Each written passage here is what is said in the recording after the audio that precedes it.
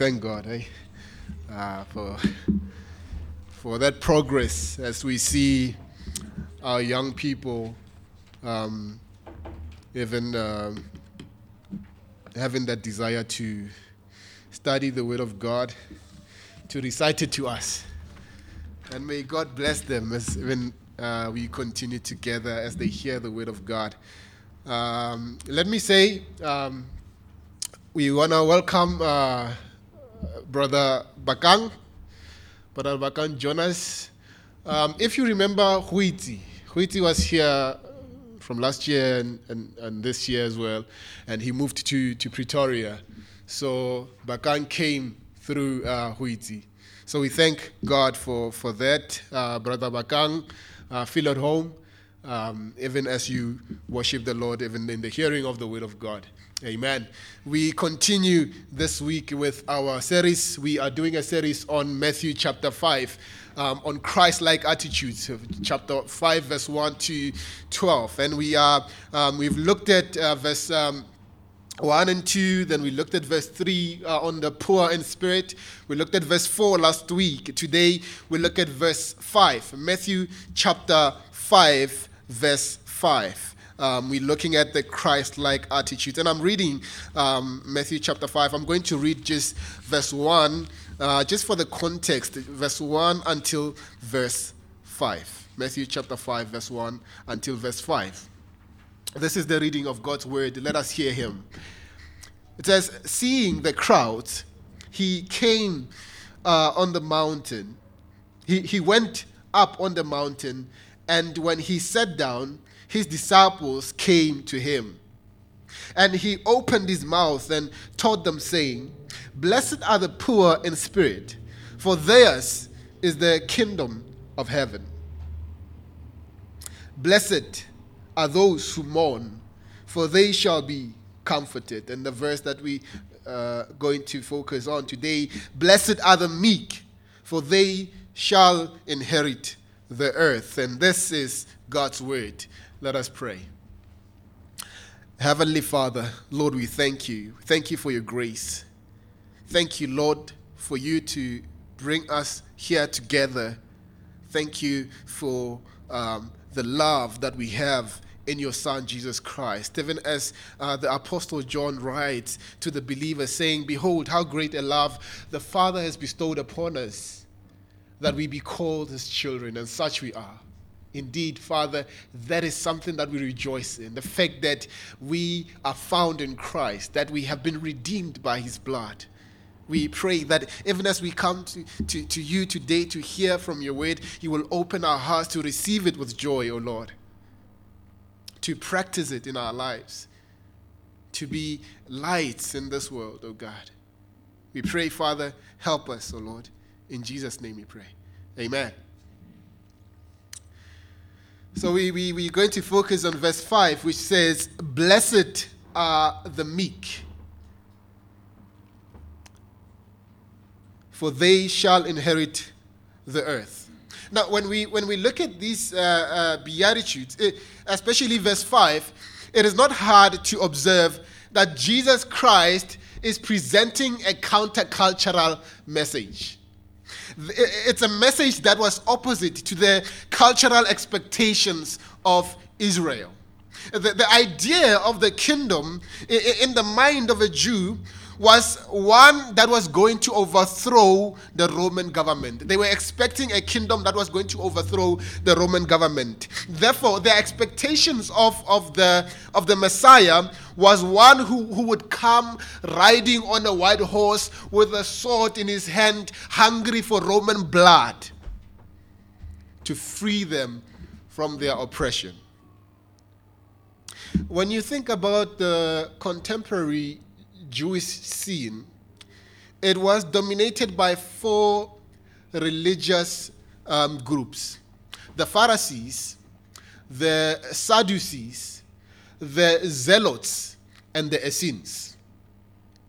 The Pharisees were religious conservatives who longed to see Rome overthrown and hoped that this would happen when God raised up a mighty Messiah who would stage a spectacular revolution. And the Sadducees were fewer than the Pharisees. They were the well-educated, and nearly all of them were priests. They were the highly political people. They were drawn from the wealthy classes and looked for an economic solution to the nation's problems. Now, the Zealots were fiercely patriotic. They hated the Roman overlords. These were the most violent out of all these groups. And they believed that paying taxes to a pagan emperor was treason against God. They looked for a military solution, and they had a group of zealots whose work was to assassinate anyone they believed to be against the Jewish state. And the Essenes were, on the other hand, the passive ones. They distanced themselves from all social responsibility and withdrew contact with the outside world, going into desert communities.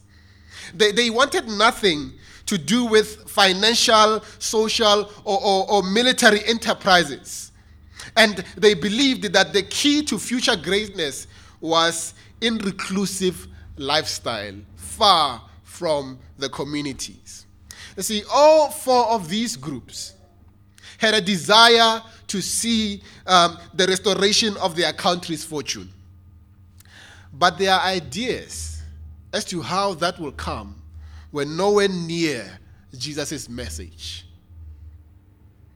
The message of Jesus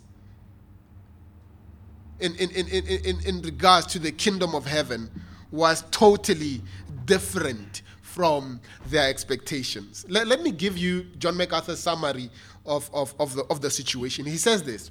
He says, in search for a restoration of the country's fortunes, the Pharisees sought a miraculous answer. The Sadducees sought a materialistic answer. The Zealots sought a military answer. And the Essenes sought a monastic answer. Yet Jesus cut right across all four philosophies and taught that the meek will inherit the earth. Only the meek will inherit the earth. This was completely countercultural. It was completely different. Now, let us think for a minute. If Jesus exalts meekness as a virtue, that must characterize those who are citizens of the kingdom, those who identify themselves with him, those who are pursuing Christ-likeness, then it means that we must seek to know what it means to be meek. We must ask ourselves, what does it mean? Because Jesus Christ, what does he do? He exalts it as a virtue to have. He says, blessed are the meek. Now for us is to understand, what does it mean when he says, blessed are the meek? What does it mean by the meek? And I want us, first of all, to note, because we are in verse 5, to note the logical connection to the other beatitude we have already seen. First, in verse 3, we see the poor in spirit. Here is when we come to an awareness of our unworthiness and our insufficiency before God. And secondly, we see those who mourn. And this is a recognition of the corruption of the heart that results in mourning over our lost condition and our sins before God. Thirdly, as a result of encountering God and seeing ourselves in light of who he is, we meekly submit to him. Like all the other beatitudes, it naturally breaks into two parts. There is a blessing conferred on the meek and a promise to the meek. So I want us to see two things here. I want us to see what it means to be meek, and I want us to see the promise that is made to the meek. First of all, what does it mean to be meek? Jesus says, blessed are the meek. You see, the word meekness is a multi-layered word. And I am convinced that it cannot be encompassed by a single definition. It is like peeling an onion. There is layer after layer after layer. That the more you peel this onion, the more it becomes clearer and clearer. The word meek can also be translated as gentle, as being gentle. And it's from the Greek word that means to be mild, to be soft.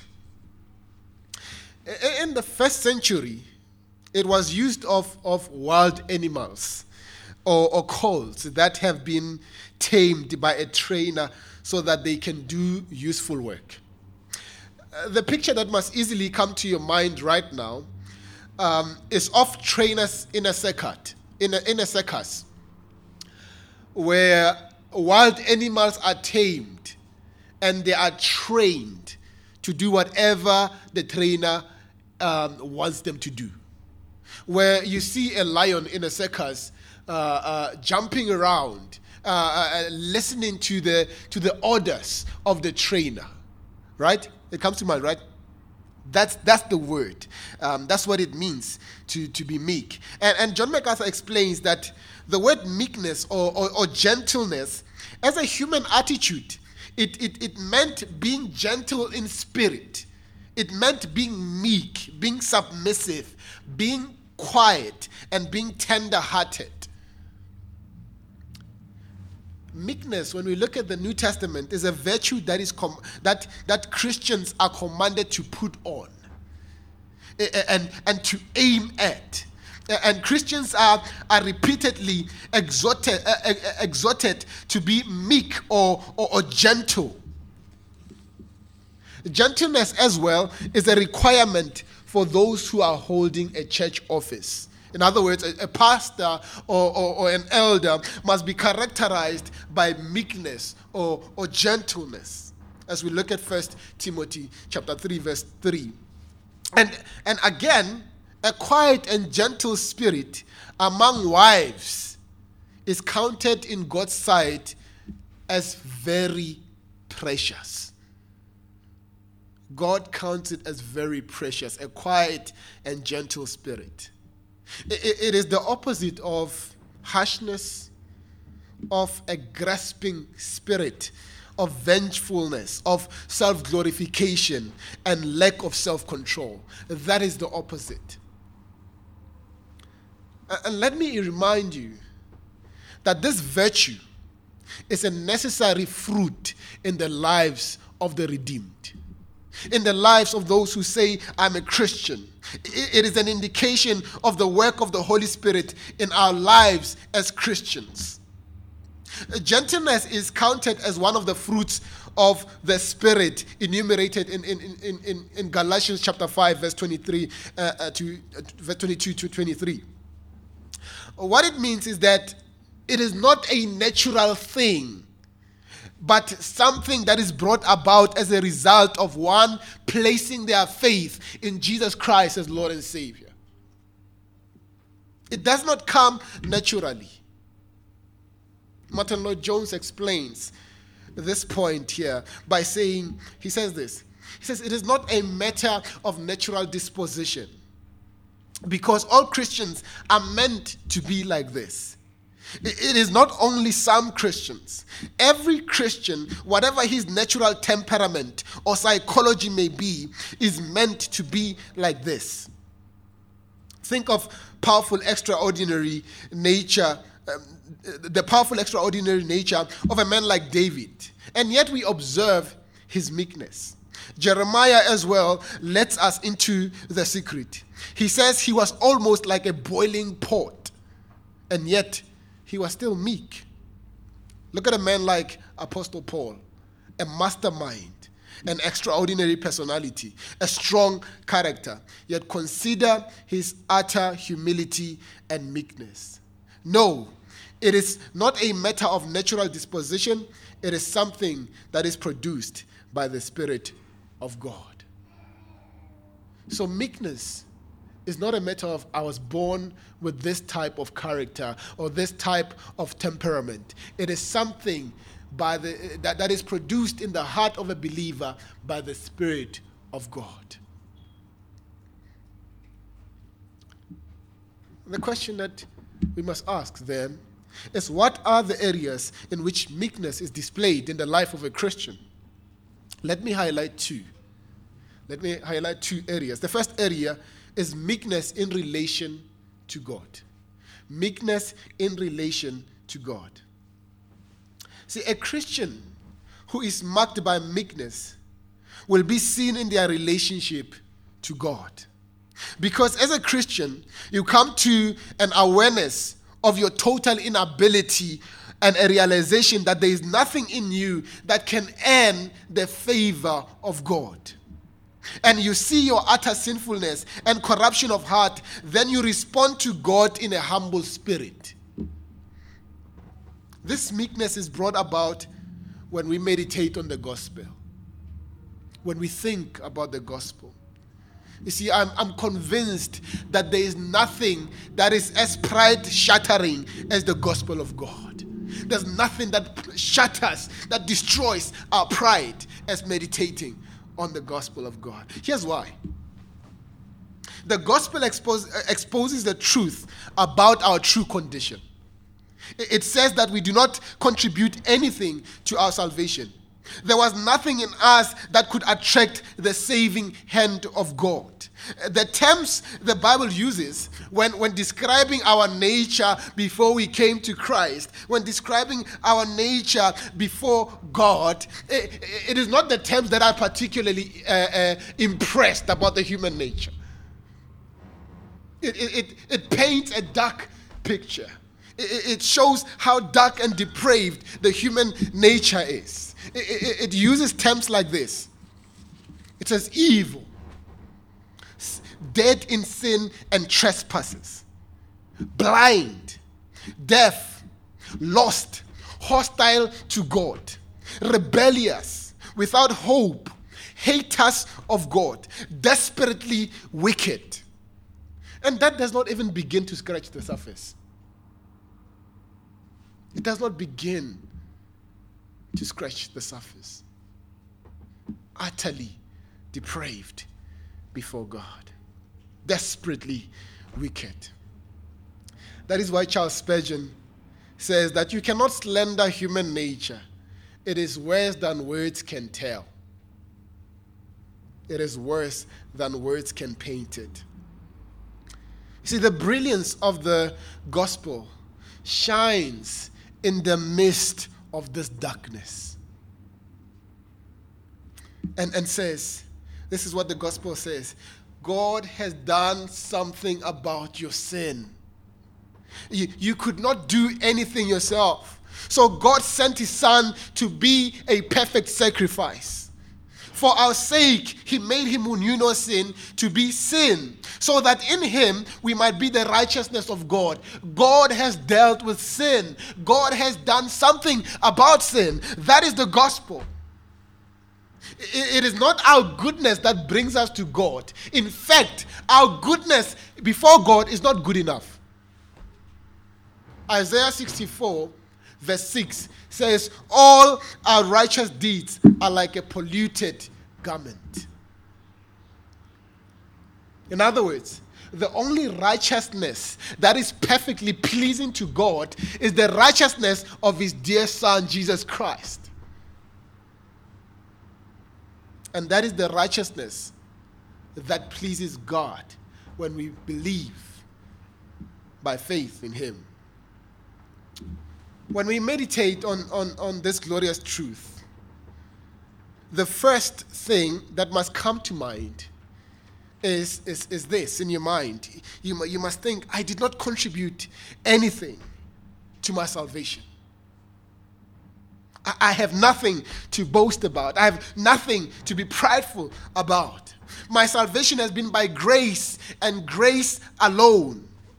And so when you meditate on the gospel, when you think about the gospel, it produces a meek character in your heart before God.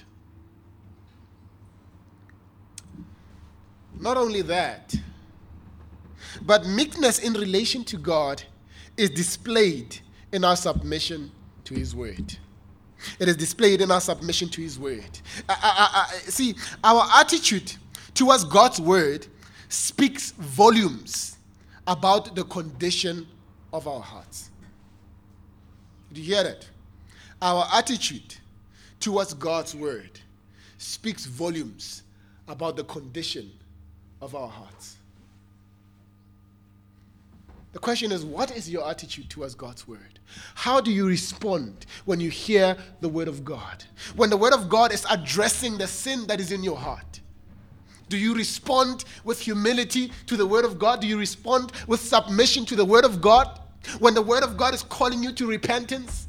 Or do you just like those parts that you agree with?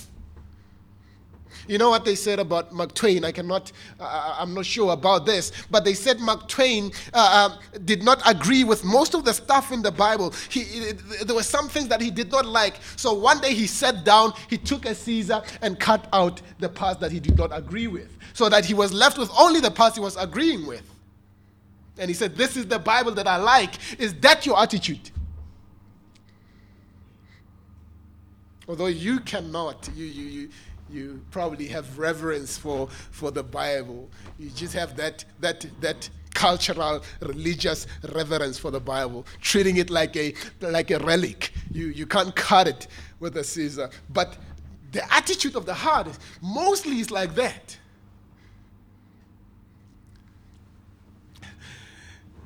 Maybe I'm digressing, but let me tell you a story about there was a Chinese.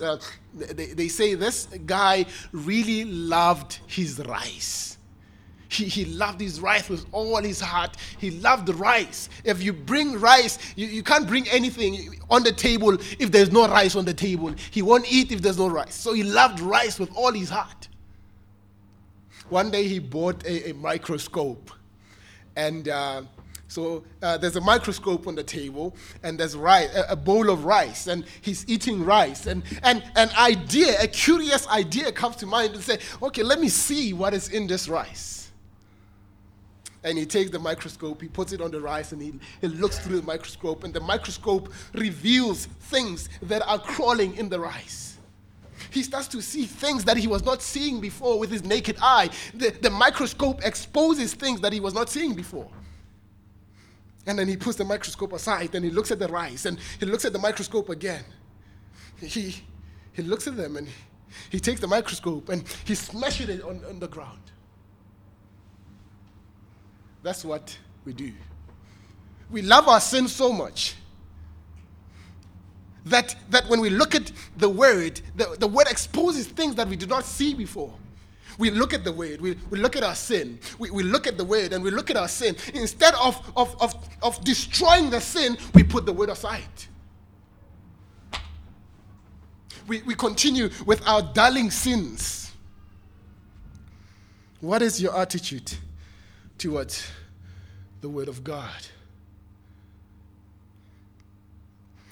James says to the 12 tribes in the dispersion, in chapter 1, verse 21, in his letter, he says, "Therefore, put away all filthiness and rampant wickedness, and receive with meekness the implanted word, which is able to save your souls." Receive with meekness the implanted word.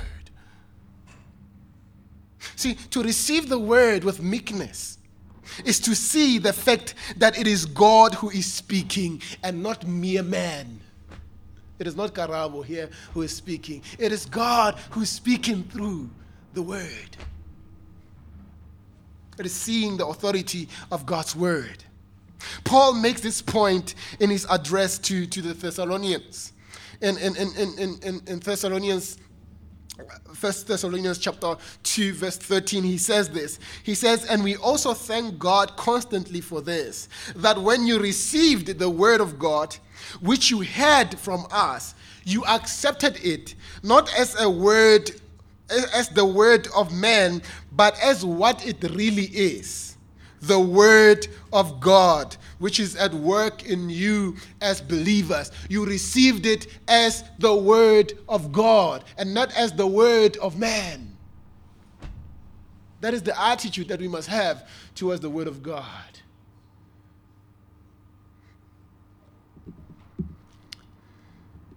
See, for the word of God to be at work in us, we have to receive it with meekness, knowing that it was given by God himself. To reject the word is to reject God himself.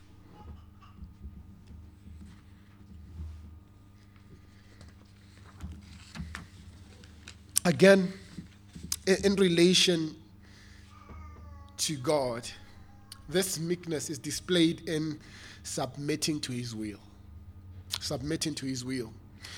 It is a heart that understands that all of God's actions are a result of his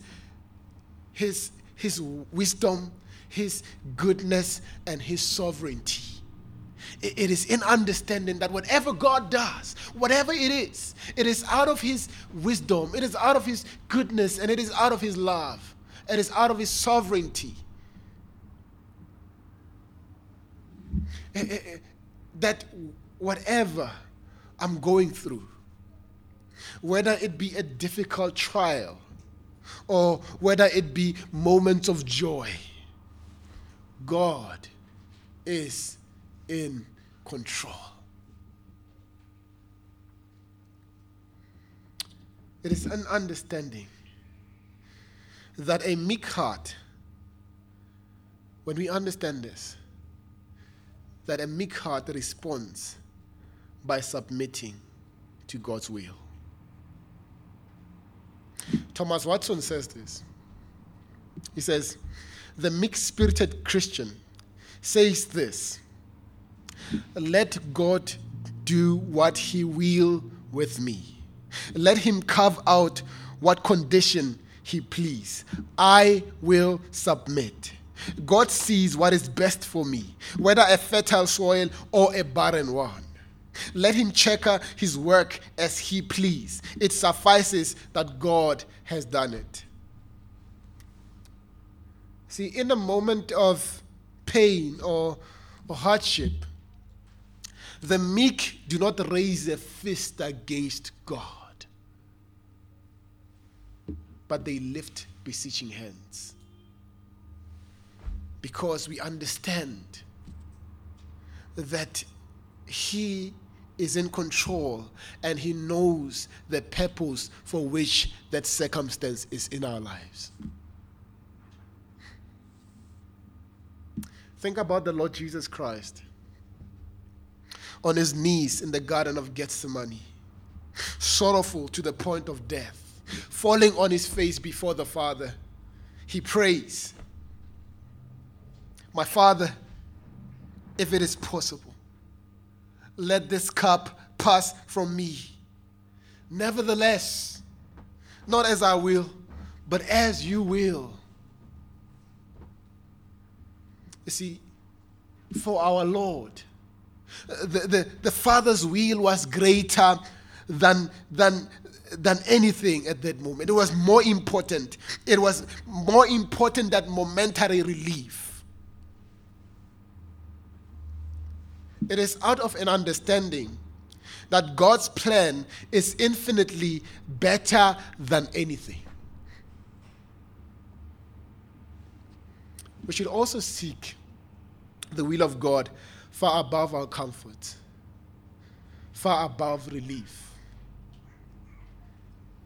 Not as I will, but as you will, must be our daily prayer.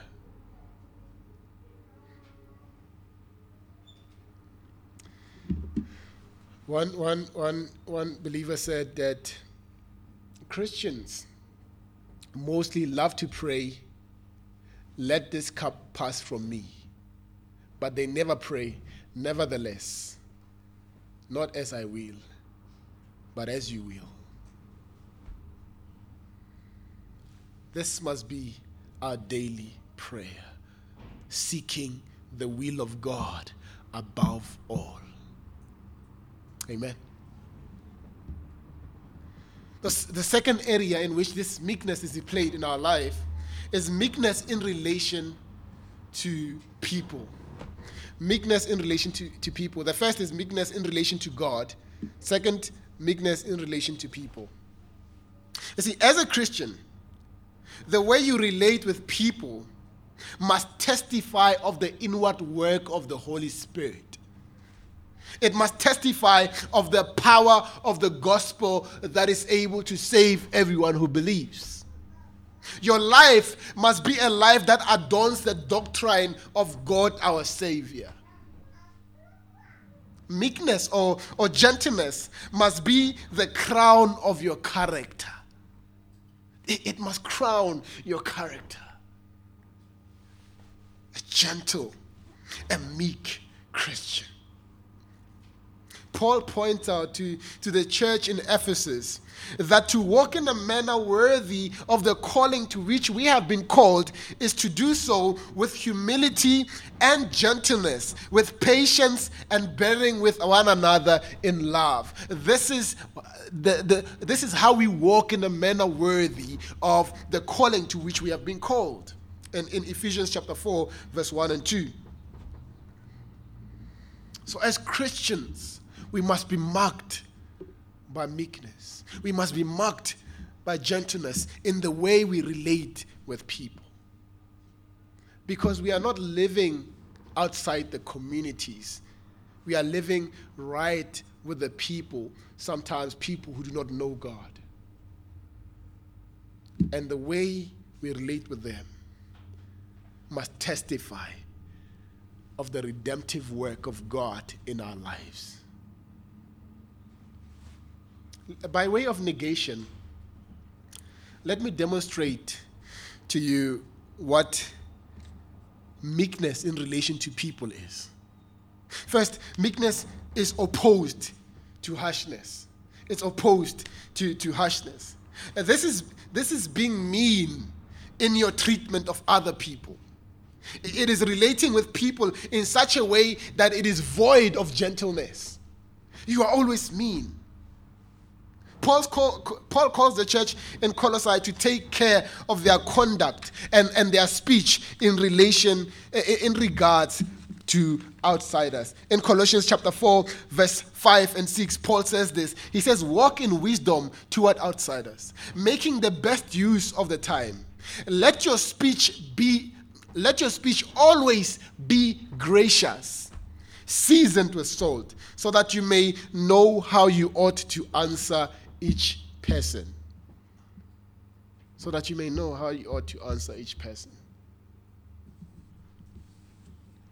The fact is, our treatment of people can either give us an opportunity to share the gospel with them, or it can prevent us to do so. The way we treat other people. You know, I've seen this a lot. I've seen how people have this thing of gradations in their minds in terms of social equality. You know, there are people that will look down on someone because they are not working a level of the level of work as I do. Going in ShopRite and talking to someone as if they are not people, talking to them in harshness, as if you're not a Christian.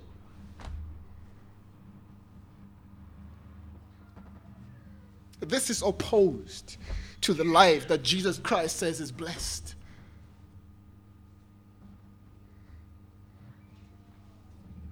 As Christians, we must take care of the way we relate and the way we relate with everyone, especially outsiders. Every way we relate must create opportunities for them to tell them, for us to tell them about the love of Christ, about the love of God. Because if you relate with people in harshness, you cannot tell them about Christ who has redeemed you.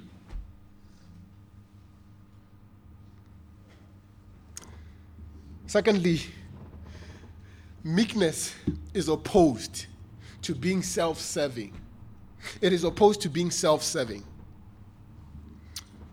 Wanting to always come first in everything. Caring more about your own interests more than others. In fact, Paul says that this is opposed to Christ-likeness. He calls the church in Philippi to follow the example of the humility of Christ. In Philippians chapter 2, verse 3 to 8, he says, "Do nothing from rivalry or conceit, but in humility count others more significant than yourselves. Let each of you look not to his own interest, but to the interest of others. Have this mind among yourself, which is yours in Christ Jesus, who though he was in the form of God, did not count equality with God a thing to be grasped, but made himself nothing, taking the form of a servant, being born in the likeness of men, and being found in human form, he humbled himself to the point of death, even death on a cross." So what Paul is saying here is that the mind that Christians are to have is a selfless mind that seeks the best interest of others than your own. So meekness is opposed to being self-serving. Thirdly, meekness is opposed to vengefulness. Meekness is opposed to vengefulness. You see, there is a big problem if you are known as a person not to mess with. If people know you as a person not to cross. Because they know that every time you're crossed, you will definitely get your vengeance some way or another. But that is not an attitude of those who have been redeemed, those who are citizens of the kingdom of heaven. Jesus says, "Blessed are the meek." It should be noted that meekness does not mean weakness. It does not mean weakness. It does not mean being a coward or being spineless or timid. Meekness is strength under control. It implies self-control. The example of our Lord Jesus Christ is one that dispels confusion on this point. On the night of his betrayal and arrest, when the Roman soldiers came to him with swords and clubs, he said in Matthew 26, verse 53 and 54, "Do you think that I cannot appeal to my Father, and he will at once send more than 12 legions of angels? But how then should the scriptures be fulfilled, that it must be so?" He's saying to them, he has the power to destroy these soldiers. I have the power to destroy you. But I will humbly submit to my Father. Peter further explains this about Christ. In 1 Peter chapter 2, verse 23, he says, "When he was reviled, he did not revile in return. When he suffered, he did not threaten, but continued entrusting himself to him who judges justly." Thomas Watson says to be vengeful is to take God's office out of his hand, who is called the God of recompenses and the God of vengeance. Is to take that office out of the hand of God and want to carry it out by yourself.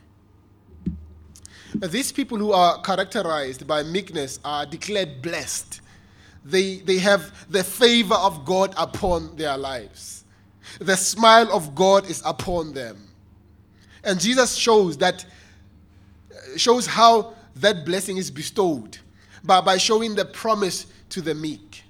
And which leads us to our second point, the promise to the meek. The promise to the meek. We have seen what it means to be meek. Now the promise to be meek. He says, "Blessed are the meek, for they shall inherit the earth. This promise in the Beatitude is almost a direct quotation of Psalm 37, verse 11. It says, but the meek shall inherit the land and delight themselves in abundance, in abundant peace. In this context, we find David puzzled by the prosperity of the wicked. Eventually, he comes to see that the right attitude to all the inconsistencies and injustices of life is calm and quiet faith in the sovereign providence of God. And that faith is the final outcome. The final outcome of that faith is that the meek will inherit the earth. This promise that Jesus makes here awaits a future fulfillment. Even though that is the case, the promise is sure and it cannot be broken. Jesus says with great assurance that it is the meek who shall inherit the earth. In 1 Corinthians chapter 3, verse 21 to 23, Paul both warns and assures the Christians, saying to them, so let no one boast in man, for all things are yours, whether Paul or Apollos or Cephas, or the world, or life, or death, or the present, or the future, all are yours. And you are Christ's, and Christ is God. Basically, what Paul is saying here is that because we belong to Christ, our place in the kingdom is as secure as his. And we can look forward to this blessing with joy and expectation. It would do us well to meditate on the words of Isaac Watts. In one of his hymns, he says this. He says, how vast is the treasure we possess. How rich thy bounty, King of grace. This world is ours, and the world to come. Earth is our lodge, and heaven our home. All things are ours, the gift of God, the purchase of a Savior's blood. While the good Spirit shows us how to use and to improve them too. If peace and plenty crown my days, they help me, Lord, to speak thy praise. If bread of sorrows be my food, those sorrows work my lasting good. I would not change my blessed estate for all the world calls good or great. And while my faith can keep hold, I envy not the sinner's gold. Father, I wait thy daily will, for thou shalt divide my portion still. Grant me on earth what seems to you best, till death and heaven reveal the rest.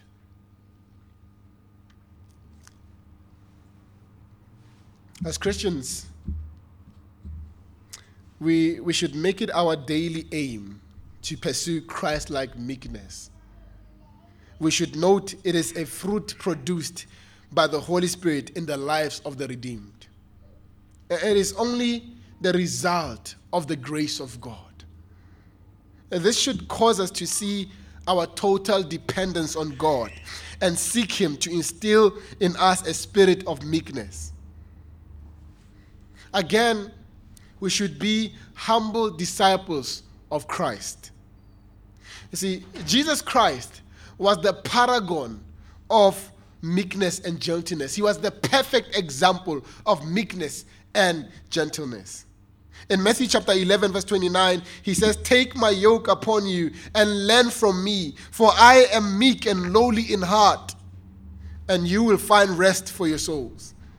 Jesus promises that if we take our yoke, if we take his yoke upon ourselves with him, we will learn gentleness and lowliness. Kent Hughes explains this by saying, in biblical times, a young ox was yoked to an older experienced ox so that the older might train him to perform properly by bearing the same yoke. The untrained ox learned the proper pace and how to heed the direction of the master. We learn by being yoked to Christ as we surrender our lives to him for our direction. May we look to Christ as our teacher. May we look to Christ as the one who has purchased this life by his blood, and he exemplifies what it means to be meek. May he be a great example. Amen. Our dear Heavenly Father, Lord, we thank you. Thank you for Jesus Christ, who came from heaven to earth to show the way. Thank you, Lord, that we can look to you even today for as our help, as our example. God, we know that we do not have the strength to follow your commands. It can only come from you. It is only your grace, oh God, that helps us to walk in your ways. It is only your grace that transforms us, oh God, from our worldly and human temperaments to being meek, to being gentle, to being humble. God, we pray and commit ourselves to you. Give us humble hearts to receive your word and to apply it in our lives. For the sake of your name and your kingdom, we pray all this. And the church say amen. Amen.